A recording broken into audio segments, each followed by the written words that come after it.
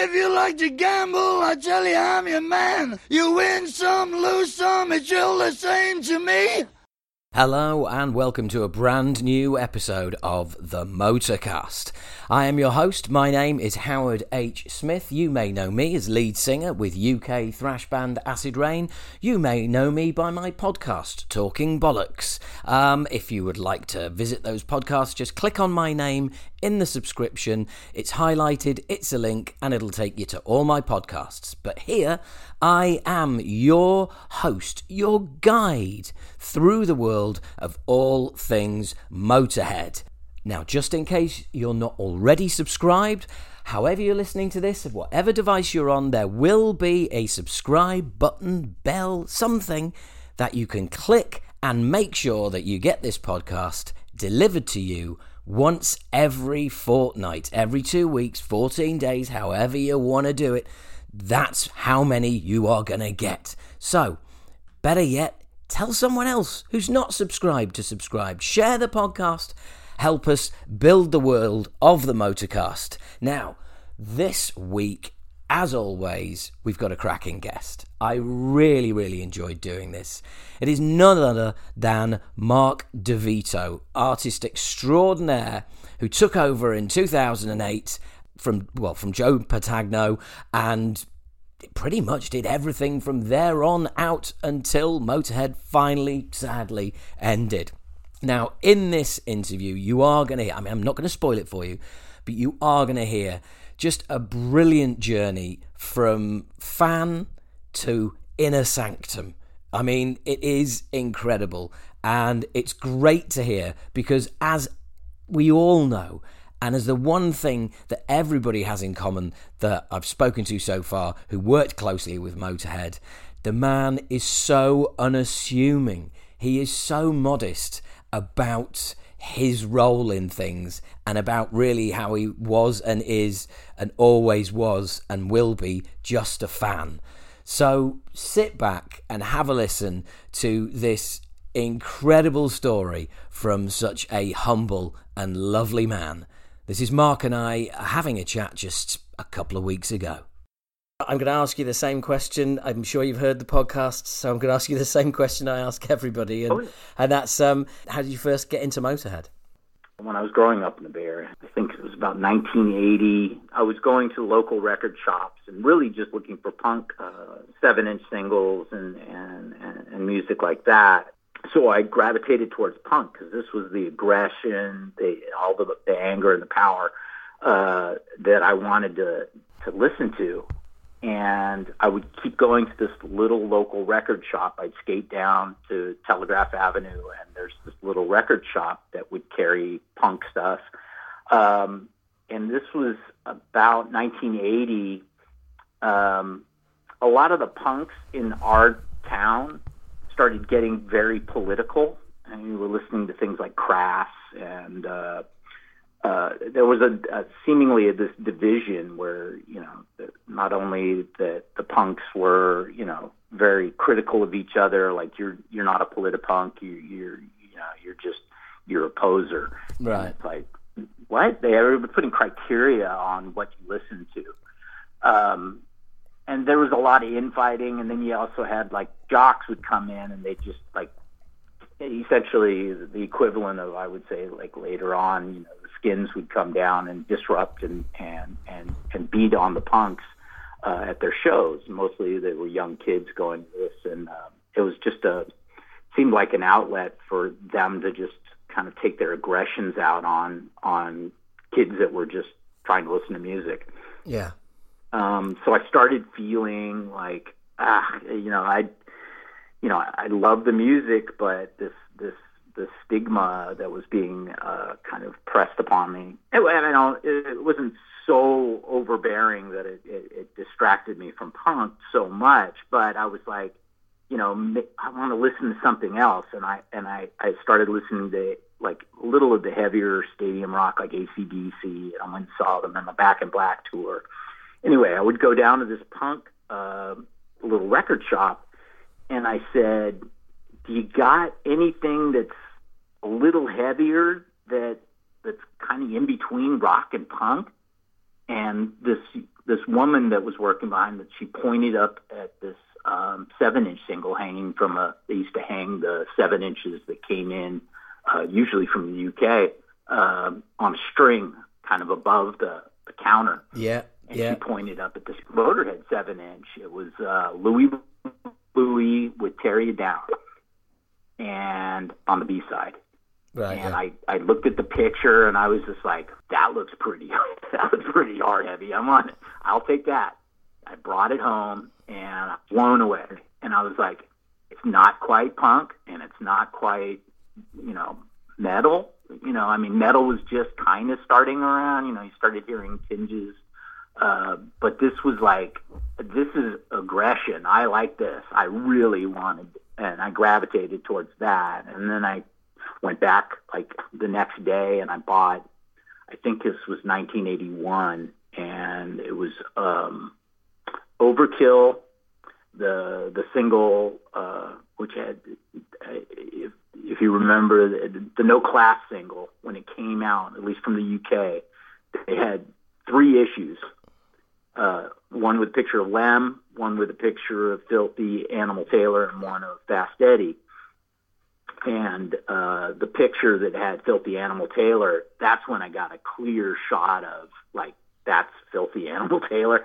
He just epitomized the look of just, this is a gangster, outlaw, bandito, full on. And I was just like, there's nothing heavier than that look. I want that one. And she pulled it down, and I took it home. And No Class just, hooked me hook, line, and sinker. But the B-side, Like a Nightmare, was this brooding, just steamrolling, intense track that pretty much took all the hard rock nightmares that I had and the intensity of punk and just kind of just put it together for me. I don't know what it was, but I wore that single out, and I went back, and I think I could only buy at that point the Fast Eddie Clark was the only thing that was left of that single, but I had to have that. And it wasn't until later when No Remorse came out that I found that song again. But anyway, that was it for me. It was 1981. Really, I think it was stamped at that point. 1981 is when I found those singles, and that just, I was hooked. There was this mystique about these guys. They turned their back on everybody else. There was no brand. There was no, there was no product to sell. It was just, these guys just looked like the last people you want to meet in a dark alley at night. And I was like, give me more of that. Yeah. That's very cool, and it sums it up very well. So if we fast forward a few years, sure. You had some interactions with the guys. How did all that come about? I saw them live in '83. I was about 15 years old, and I loved to drink. And I essentially, there was this small club about a mile and a half from my house, and Motorhead were coming. It was the Another Perfect Day tour. And I went early. I left right after school, essentially, walked down to this local liquor store, asked somebody to go in and buy me some liters of this beer, Steinlager. I'd seen some of the road crew in like Kerrang or, and Lem used to drink Special Brew, but I think I saw a couple of the roadie guys. They actually had photos of them, back in the day, and that's what I thought was awesome as well. Is they almost celebrated the road crew as much as themselves. So there was the ego aspect was removed from the equation, which was another thing that I just gravitated towards. It was like, I don't want to get a picture of people posing and stuff like that. Yeah. These guys like walk the walk, talk the talk. It was hard living, drinking. Anyway, so I saw that the crew were drinking these Steinlagers, And so I went and I had somebody buy 3 Steinlagers for me, and I went up to the venue and I sat out front. I was like the first in line. It was like 4:00 in the afternoon for a 9:00 show. Small little club that only held about 115 people max. But I wanted to catch a glimpse of this band and say hello or whatever. And I was sitting out front, and I had, the Steinlagers sitting next to me. I'd opened one because it was a bit of a long wait. And this U-Haul pulls up, and out come these guys that were obviously part of the road crew. And one of them, just made a beeline right for me and said, "Where'd you get that?" And I'm like, down the street. And he's like, "Can I get one?" And I'm like, "Sure." And he goes, "What do you want for it?" I go, "I don't know. You got something in the truck? Just give me something, whatever it is, anything that says Motorhead on it." And he went back into the truck, rifled around, and he pulled out this flyer. It was just a picture of Brian Robertson in the middle of Filthy and Lem against a brick wall, and had a Motorhead logo across the top. And he goes, "Sorry, this is all I got that says Motorhead on it that I can give you." And I'm like, "No, that's fine. That's a fair trade." So I rolled it up, put it in my pocket, and I went and saw it. And so I had my first interaction was really with the road crew. That's and awesome. They were so nice, and they kind of, they sat down and we talked a little bit about, what was it like being on the road and all this. So anyway, that was my first real introduction to meeting the band. And then it wasn't until years later, I had seen them a bunch of times, but never had any close interaction until I started working at this merch company called Bravado. And they had this huge. No, I remember. I remember Bravado merchandise well, and we were signed to them at one point. So yeah, cool. I know them well. Cool. Well, they were. This was really the introduction. I mean, it did kind of come about in a funny way. I had been doing T-shirt designs for local bands growing up, and eventually I started working with Metallica back in '88, and then the evolution of me designing merch was kind of brought about from growing up in the Bay Area and being in proximity to all these up and coming bands that wound up rising to this huge crest. And I got hired at Bravado, and this was back in 2008. And they had this roster of just a metalhead's, jacket or your school book cover laundry list of every heavy band that there was: Slayer, Iron Maiden, Judas Priest, Led Zeppelin. I mean, it was just this huge roster of talent that I got hired to help design merchandise for. And one of the bands on the list was Motorhead. So, I was a huge fan at this point, and I kept inquiring of my boss. I was like, "How come we don't get a lot of art requests to design shirts for Motorhead? I mean, they're on tour all the time." And he goes, "When they're on tour, we'll get some requests. But they don't do anything in retail. They really just don't do any." And I kept asking that, and I was like, "But everybody I know in the world has a Motorhead shirt. I mean, it's like a badge of honor." Yeah. There was something askew in the logic of that. And I kept trying to rationalize it. Well, maybe just everybody bootlegs. And it's like, well, if everybody's bootlegging, there's no need to go into the shops and buy a Motorhead. But that's defeatist. I was just like, Lemmy should have, $5 in his pocket for every kid walking around with those Motorhead shirts. I mean, it just blew me away. Yeah, So you were right. grinding on my boss. Well, you were right. You were right on the money because when you were saying about the Motorhead T-shirt being a badge of honor, and here we are all these years later, the band aren't around, but those T-shirts are still a badge of honor. And I mean, I wore my Motorhead shirts as a kid, until they, were threadborne, so threadborne.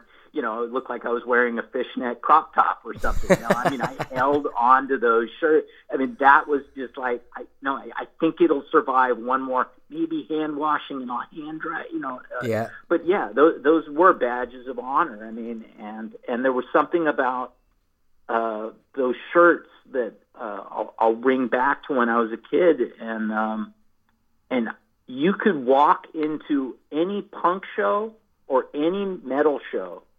Didn't matter how you looked, but if you had a Motorhead shirt on or a back patch, it was like you were Switzerland. You were untouchable. You were celebrated. You were like right on, and it was like that was the dividing line. That Motorhead was the connection between those two worlds. Yeah, it wasn't a part of the world specifically. But there was this badge of like, he's got a Motorhead shirt on. He's okay. Yeah. Yeah. It could be whatever you go in to see. Anyway, so again, kind of with the lore of the Motorhead shirt and the gravitas that it held. It just as a designer, I was like, and a fan, I was like, no, this needs to be corrected somehow. So, with my boss's permission, I spent a couple weekends just putting together on my own time a bunch of Motorhead designs. I'm bringing back some old stuff. Like I went to England in 86, and I had found it. Unfortunately, I'm sure it was a bootleg, but a "Give Me Some Motorhead" shirt, and I used to wear that all the time. So that was one that I was like, if a fan would want a "Give Me Some Motorhead" shirt. Yeah. As well as a couple other designs that I had put together. And I put them in front of my boss. I said, look, I did this all on my own time. Can we submit these to, some retailers and to hopefully to get a little bit more interest. They did have a presence, but it was minimal. And this was just before the Lemmy movie came out and all that.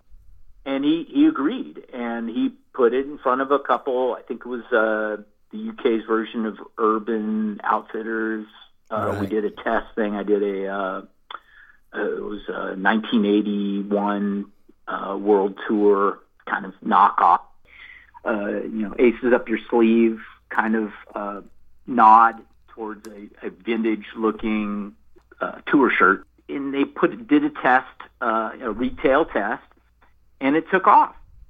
And Great. Then we got some requests to do a couple more. And so I think we did Give Me Some Motorhead, and we put a few other designs that I had kind of reimagined and put out there. And my boss came to me about a week and a half later, and was like, things are moving. And I was like, that's awesome. So, go about my day and go about my business. And I felt, good about that. We had pushed a little bit and got a little bit of headwind. Made me feel happy that I could, be a small part of putting a little bit more money into, one of my heroes' pockets. And I was like, this is awesome. And then about a month later, my boss comes into my cubicle and says, hey, I just got off the phone with the management. And I go, oh, is everything okay? And he's like, yeah, they were pleasantly surprised, and they thought it was an error, but their royalty check for the quarter from merch sales was dramatically larger than had been prior, and they wanted to find out what was going on. And so he had explained to them that this knucklehead fan that works in the office was pushing some Motorhead designs, and got a few through the hopper, and things were working out well. And that's when I got kind of reintroduced to Steffan Chirazi, who you're both acquainted with. Yeah, absolutely. And he actually reached out to me and said, "Hey, maybe I can give you a little direction on some. We'd like you to do some tour shirt designs." And I said, "I'd be happy to. That's awesome." So I was thrilled. Not only that, there was a little bit more acknowledgement that our Motorhead instincts were on the button. It was like that worked out. That's a good thing. And it had actually, word had gotten back to management. Yeah. So for a fan, as a fan, that just made my world. And to actually be reached out to by them, in a sense, through Steffan, who was Lemmy's guy, Lemmy's personal guy. Yeah. And I had known of him for years because obviously any liner notes of any great music, Steffan Chirazi was on the bill. Steffan Chirazi's name was the author of countless Kerrang asticles that I would scour and read with intensity, and just like as legendary as any other name on the back of a record sleeve that you would had seen for years as a fan. So I was just like taken aback, even just by that, getting a phone call from him. So we struck up a conversation and started emailing back and forth, and we got a couple more T-shirt designs together, and things were working along great. And then I'd say probably just about the tail end of 2008, it might have been just a little, about September, I think it was, of 2008, Steffan called me and said, "The band would like you to design an album cover. Would you be up for something like that?" And I think, I was stunned. And at first, it's one of those things where you like seeing a car crash happen.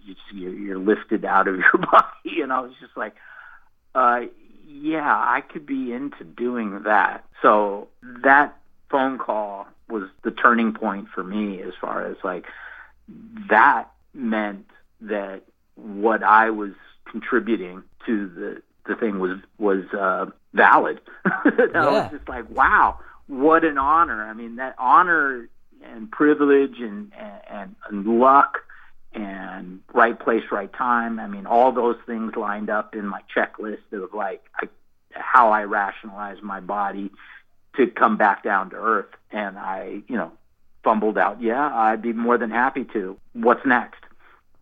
And he said, "Lem is sitting with me. He's going to email you some sketches." And I was like, "Oh my God!" So, and everything just got very real, very quick. And I think it was on a Friday. They had stayed up late and emailed me some of Lem's sketches. And Lem would do that. He would sketch out what he wanted, and through Steffan, and I think he had an iPad on the tour bus, and he would create these sketches in a sketchbook, scan it or take a photo of it, and then send it through Steffan to me. And I would take those sketches and I'd start doing what I do to them and put his ideas together. And literally, the Motorizer, which was the album that he asked me to design, came together, I would say, in 2 days. That's awesome. That's awesome. Yeah, I mean, I was like, I drank enough coffee to probably, energize a small country to get through it. But I figured that was that's right in line with the Motorhead, mantra. Just keep going. So I attacked it with, everything I had on that. Yeah. And a Monday morning, I got holy cow, we're super close. He likes this. This is great. And Steffan was telling me, that's about as smooth as it gets. I've never seen that, that level of symbiotic, idea, concept to completion between him and a lot of people. I haven't seen that. There's usually a lot more back and forth, and there was some back and forth, and we did explore a few things, but rather quickly. And Lemmy was very clear on what he didn't like, and what he did like. So we started on that working relationship that just seemed to click. And Stefan, throughout from that point forward, from time to time, he just goes, I would ask, I'm like, why am I getting all this work? And he goes, you and Lem just seem to, I try, as I'm saying this, it makes me feel uncomfortable because it's hard to, as somebody that respects that entity to the level I do, it's hard to take any kind of like praise on that. So I don't consider what I do is high art. But then again, it was. He just commented that it was, and he would do this from time to time. And it's just like, you and Lem seem to be on the same page. When it comes to concepts, you get what he's trying to impart. And it comes together so quickly. And literally that kind of put together, that became a reality when I became the go-to person for everything. Wow. I would get a call from Stefan. I'd get a call from Eddie Roca, the tour, essentially the tour manager at the time, the stage manager, and various people in the crew and management. We need a tour laminate. We need tour credentials. We need a stage scrim. Do you do that? Yeah, I'll do that. And I learned as I went. And that's kind of my whole career has been like, I never turn down work. It's like, I'm just so happy somebody called, and it'd be like, I'll figure it out. And if I don't figure it out, I'll ask somebody and they'll help me figure it out. Well, you know what they say. Always, yeah. You know what they say. You if somebody offers you work, you say yes, and then you worry about how you're going to do it. Exactly. Yeah. The biggest hurdle is getting the gig. Exactly. Doing the work is exactly. Yeah. But can I ask you? Can I ask you though? How that must have? Sure. I mean, you were saying you kind of feel a little uncomfortable, sort of taking any credit, which I totally get. But the feeling that first time that you heard that you and let's be honest about this, you and one of your heroes was on the same page, and he liked what you did. You must have been walking on air for a good couple of weeks. Oh, I would say, I think maybe two years after Lem's passing is when my feet touched soil again. It sounds like bullshit, but it's absolutely not. I mean, I cannot express just the feeling of, like, I literally could die tomorrow and I would feel like I have done what I wanted to do on this earth or whatever. I don't know. That sounds a little grandiose, but it's but to try to encapsulate that feeling, it was like, it was full circle. It was absolutely that kid sitting on the pavement, clutching a couple beers, waiting to see his heroes, and then like getting told that it's just It was just a brain explosion, and and everything kind of bled into the next thing. It was such a progression, and there's very few things that I've done in my life that I can say I regret. not doing. And that one thing that I can really pinpoint is that after I had done Motorized, I'd done the design, everything was lined up, and and the unfortunate part of all of this is usually comes down to it's like payment. And I didn't, I get that call. What do you want for this?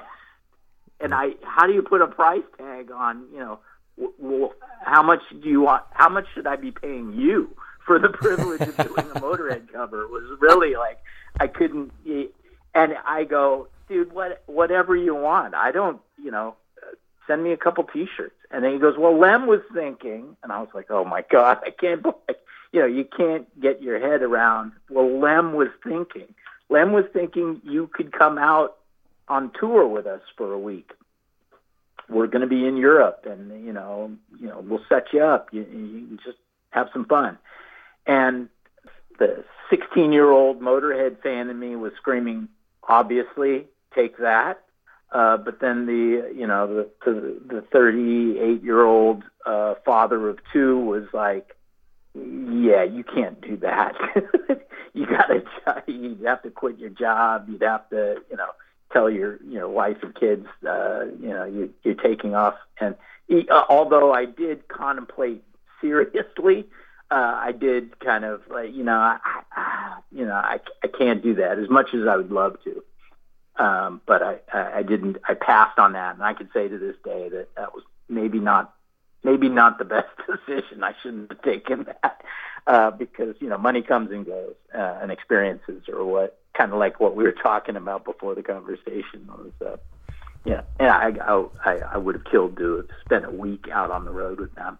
I did eventually spend a couple days on the road with them, which was a mind bender as well. But so yeah, I mean, and then from that point forward, just getting, I would get an emailed sketch from Steffens. Hey, Lem was up late last night and he put this together and he sees this as, a stage banner or a laminate.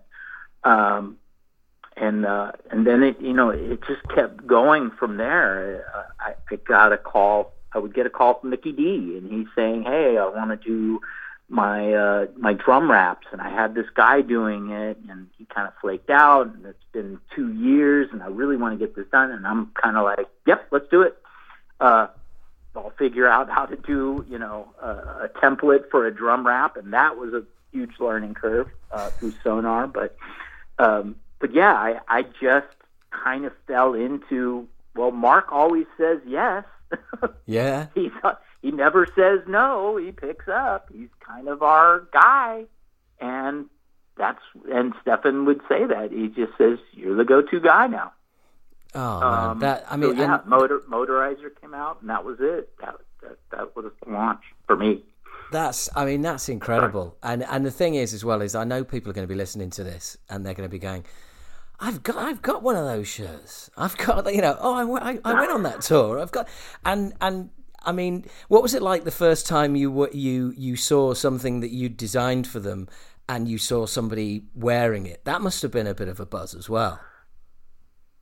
That was a huge buzz. That's very interesting. You put that. So, Motorizer had just come out, and Stefan, hey, we're playing at this shed out nearby your house, nearby where you live. Come out, and we'll set you up. And I was like, great, that's awesome. So, first Motorhead gig where my name is on a list at a will call office for Motorhead, and that alone was like, okay, that just blew me away. And so I get up to the venue, and I get my envelope, and there's a laminate in there, and it's got the Motorhead album cover that I had done, and it says artist on it, and it's printed. And I'm like, okay, I'm going to be wearing this until the string around the neck gives way, and yeah, it's just going to be eaten away by sweat and pride. So I walked into the venue, and that's when it hit me. I'm looking at this crowd, and Motorhead's middle of the bill on this one, and I'm walking around, and there's all these fans walking around with that Shield shirt on, in the venue. I mean, it's like Motorhead's not top of the bill, but if you went by a poll in the crowd, Motorhead would be the headliner, and there'd probably be no opener. It was just like everybody was wearing Motorhead shirts. Everyone was wearing a new Motorhead shirt, and those designs were mine that I had done.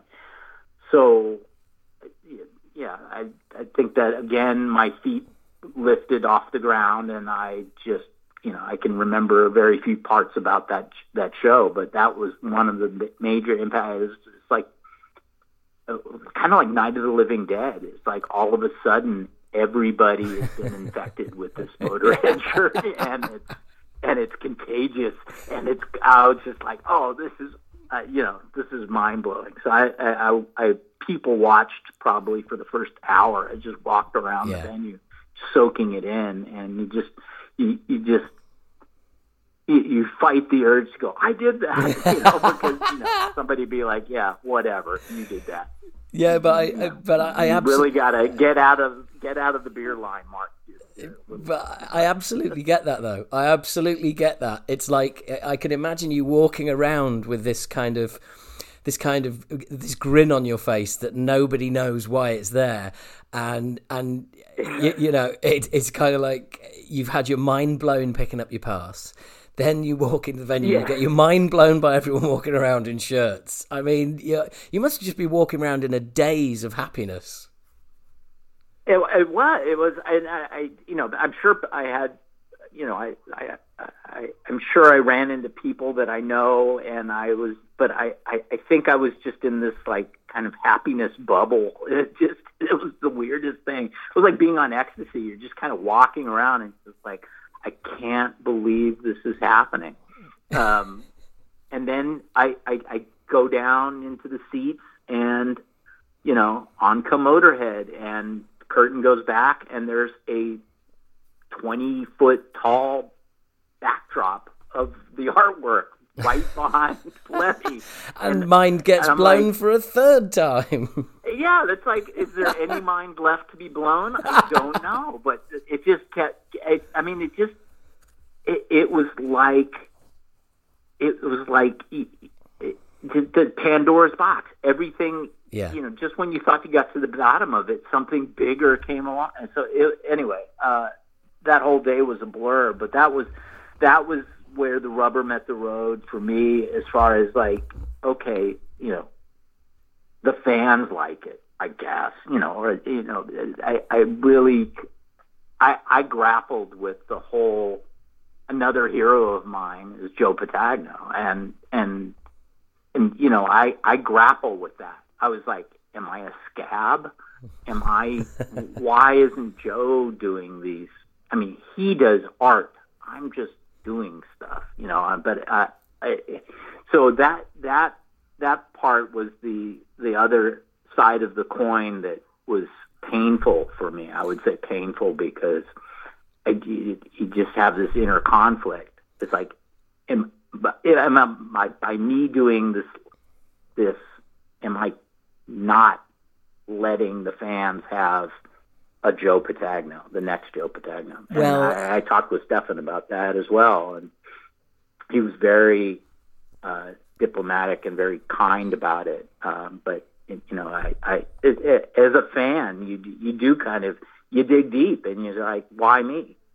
Yeah. There is a certain amount of that, and I grappled with that, and it was hard for me, even though I continued to do it because I was being asked. But that was a consideration in my head that it's an honor, but am I worthy? And it sounds like it was a little bit of imposter syndrome. Yes. A lot of people ask me, wow, that must have been amazing, and it was. But there is that other side to it is, I am a fan, and I am a fan, and maybe I do I've stepped over a line of my place as a fan. I don't know if that makes sense. Yeah, but it was a weird spot for my head space to be in. And it was definitely, it weighed on me so much that I put everything I could possibly put into doing it. It's not only just an honor to get the job, but it's like, it's my responsibility to do my absolute best. There's no way I'm going to be doing anything close to what I would contend as Joe Patagno artwork. But what you were doing was something that, we go back to that phrase, when Stefan is telling you that you and Lem are on the same page and that it's run so smoothly and, they want you to do more stuff. That is one of those things that, you can be an artist and you can go to art school and art college and you can graduate and you can get wonderful marks and everyone thinks that your art is amazing, but it's about that. It is about that connection. And if you have that connection and you have somebody that you trust with something that is important as artwork, and let's face it, in this kind of genre, it is very important. It's very important to every band, but it's definitely important to this band. And as the years go on, merch design gets even more important because that's where the band are essentially going to earn their living. So ultimately, if you've got somebody within the inner sanctum that you trust to deliver stuff, and they always do, and you like what they do, then you've earned that right. Yeah, that's true. That's very true, and that was, I would say, the therapist on the other side of the room that was taught, the devil on one side and the angel on the other. I had good advice on both sides, really just trying to help me navigate that. And that was the yardstick in which I put myself, which is you respect everybody in this big thing. It's not that somebody's better than another, or that it was all about, okay, I got to look at it from a fan's perspective because that's what I am. I am a fan. So it's like, I'm going to go, and I have done this since I was a kid. I would go up to the merch booth and I would scan every Iron Maiden shirt. I would scan every, Priest, Sabbath, whatever it was that I was going to see. And I had $12 in my pocket, and I was going to I could only afford one shirt, so it's going to be the one that knocks my socks off. And, you as a fan, you evaluate each one very carefully. And and so I put that perspective is I want to be able to knock the socks off of a fan, like that's the shirt, and each one has to be what a fan would want. Yeah. What is going to make that fans, get excited and maybe forego that extra beer that day in order to get the long sleeve, that's me as a kid. Yeah. Yeah. Well, you've had that fan experience, so you can put yourself in that place. And you know what? I actually think that what you did by doing all of this was actually very brave. I was talking to the head of a record label, and when I say head of a record label, as he owns the record label, and I spoke to him for a podcast interview a couple of days ago. And one of the questions I had from a subscriber was, which of your favorite bands would you love to get on the label? And during the interview, he'd been saying, what a big Maiden fan he was, what a big Motorhead fan he was, what a big AC/DC fan he was. And he said, the answer is none of them, because I would be too scared of fucking it up. Yeah. So there you go. So the fact that, so dude, you had the bravery to go ahead and actually do it. And commit to it and put all of that thought and and all those hours into it. I can assure you there's nobody who's got any of your shirts or seen any of your work that you did with Motorhead that doesn't think, yep, that's exactly right. That's what it's all about. That's very kind of you. I appreciate that. And that makes me feel good about making those the decisions keep plowing through. But the other thing, it's very hard to say no to. You get a call from Lem or an email from Lem. It's like, yeah, he's calling me. I can't believe it. I'm going to keep doing this. So. I mean, that must have been. I mean, that must have been real perks. Getting a call from Lem, and the two of you are talking there about, he sent you some sketches and you've realised it, and then he's coming back with feedback, and it's like, I mean, it's a normal conversation, but it's not a normal conversation, if you know what I mean. Yeah, and to be honest, I want to reframe how I said that. I literally 99% of the conversations that we had were all on email. Right. Okay.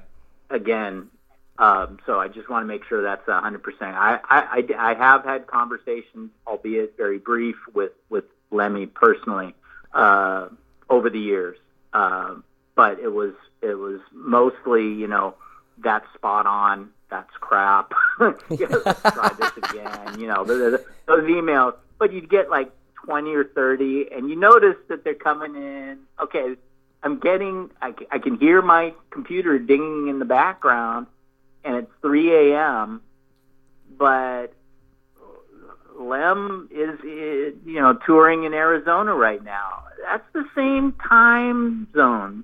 What, 3 a.m.? Okay, well, yeah, that's Lemmy. Yeah, sure. So I'm getting feedback in the middle of the night. Hey, that guy, he's awake. So I better answer. I can hear the ding. I better answer. But yeah, so we did a lot of that back and forth, and Stefan as well. Stefan would, call when there was like, he needs you to know this now, or he needs you to do this now, or Lem is up and on this, so we're going to get to work, okay? And I'm like, absolutely. But yeah, and there were some really awesome times where I did get to sit with Lemmy for, a few minutes here or there.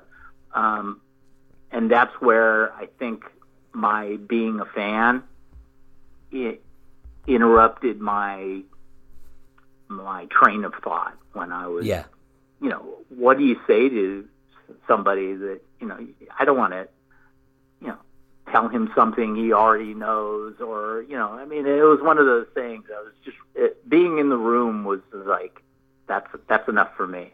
There's nothing that I need from him. There's nothing he needs from me. Well, what he needs from me, I already give him, and what I need from him, he's given me in spades. It's like there's just this kind of unspoken, and some of the crew that I got to be really close with kind of reiterated that. It was like, it's not about having that one-on-one, heart-to-heart that you sit there and you think about, oh, I'm going to tell him about this, or I'm going to, it was just, you're in the room, and there's a reason you're in the room. You're part of this now. So yeah, get over yourself and get to work. Let's get to work, baby. And that was it.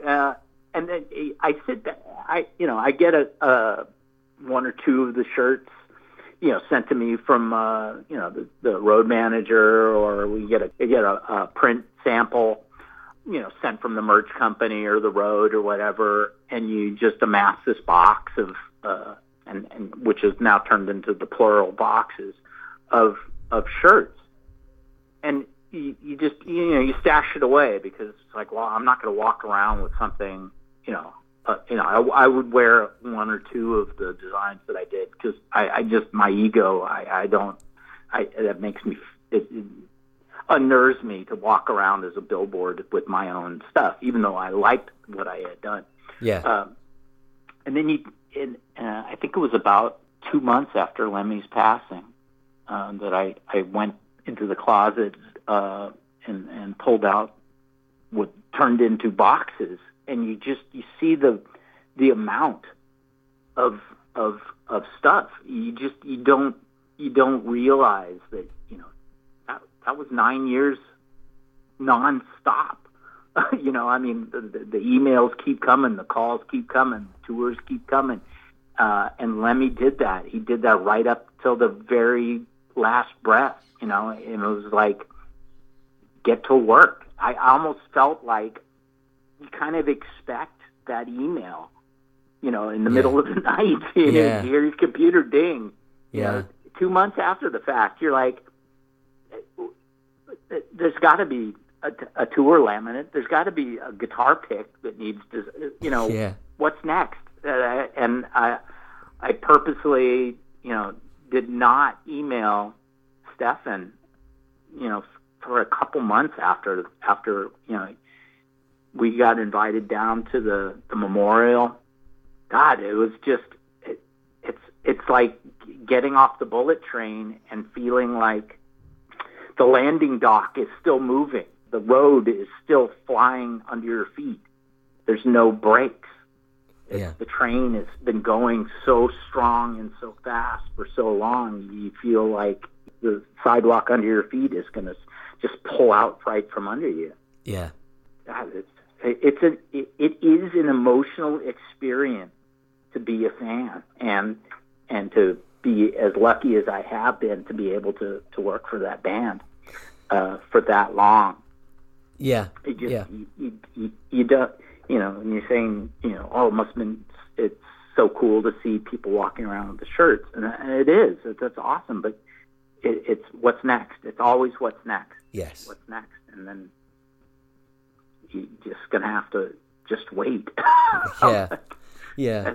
It does sound like, and thank you for being so open. It does sound like it hit you hard when it all came to a stop. We, as fans, there's just this overwhelming sense of loss. There is a personal connection that every fan of Motorhead, I'm sure, felt that same moment, for this long, that something that you could rely on as much as the sun rising in the morning and setting in the evening had been altered. Something has changed. It has ended. And that just a brutal full stop. Yeah. I had gotten the call from Stefan the day of Lem being put in hospital. And he said, I just got to tell you, and I got to do this quick, but he is in hospital. And I was, I knew he wasn't well, but that was a shock. And then I said, well, obviously, if there's anything anybody needs, please let me know. And he said, it's okay, Mark. And he hung up. About, I would say probably, all within 10 minutes later, he's gone, Mark. And I'm like, what? Wait, you just called. And then that was it. And I just hung up the phone and probably like everybody, just like wept. It was just as fast as anything. It was just a swift kick to the head. Yeah. And it was just it was shattering. And and then I start you start kicking yourself. God, I should have tried to start a conversation. I should have gone and done an extra thing. I should have flown over to Europe and seen one more show. But that was not for want of shows to go see Motorhead. I'd see them any chance I could get. Since '83, I would see them every chance I could get. And but oh God, that was just, whew. I don't. Where were you when you heard? I mean, yeah, it's one of those moments, isn't it? It's everybody. Everybody remembers, and where they were. I don't think anybody expected it. No. But also, he was that kind of person that, and I think the only other person that springs to mind is Ozzy, where you just expect them to always be around. You think they are always going to be there. Absolutely, they were, and no disrespect, the cockroaches of this of rock and roll. That after the nuclear bomb, there'll be scrap metal and Ozzy and Lem sitting on a matchbox, sharing a special brew. I have to thank you for sharing all of this, because clearly, you were very much part of the Inner Sanctum, and it's been awesome hearing how it all happened and how it all came together. I'm sure people listening to this... Thank you very much for the opportunity. Oh, well, not at all. And I'm sure everybody listening to this, like I said, who knows your artwork or has got a shirt you designed and all the rest of it, they are probably going to treasure that shirt that little bit more, having listened to the guy who designed it, because it's a really awesome... Very kind. It's a really awesome story, Mark, and thank you so much on behalf of myself, but also everybody listening. It's really appreciated. Thank you. Well, thank you all, and thank you very much for this opportunity. Yeah, we're all just fans, and certainly it's all part of the world of music of Motorhead and the world of Motorhead. So it's all good. It certainly is all good, Mark. Thank you very much for that. And I hope you all enjoyed listening to that as much as I enjoyed doing it. That was a really, really lovely chat. We talked for hours. I'm even going to get him on my podcast as well, to talk about the stuff he did with Bay Area bands. But that was just such an amazing story, such a lovely guy. And I'm sure some of you will have ironically been listening to this wearing one of his shirts, or, having just bought one of the albums that he did the artwork for. And that's a place in Motorhead history. But he is so humble about it. It is just amazing.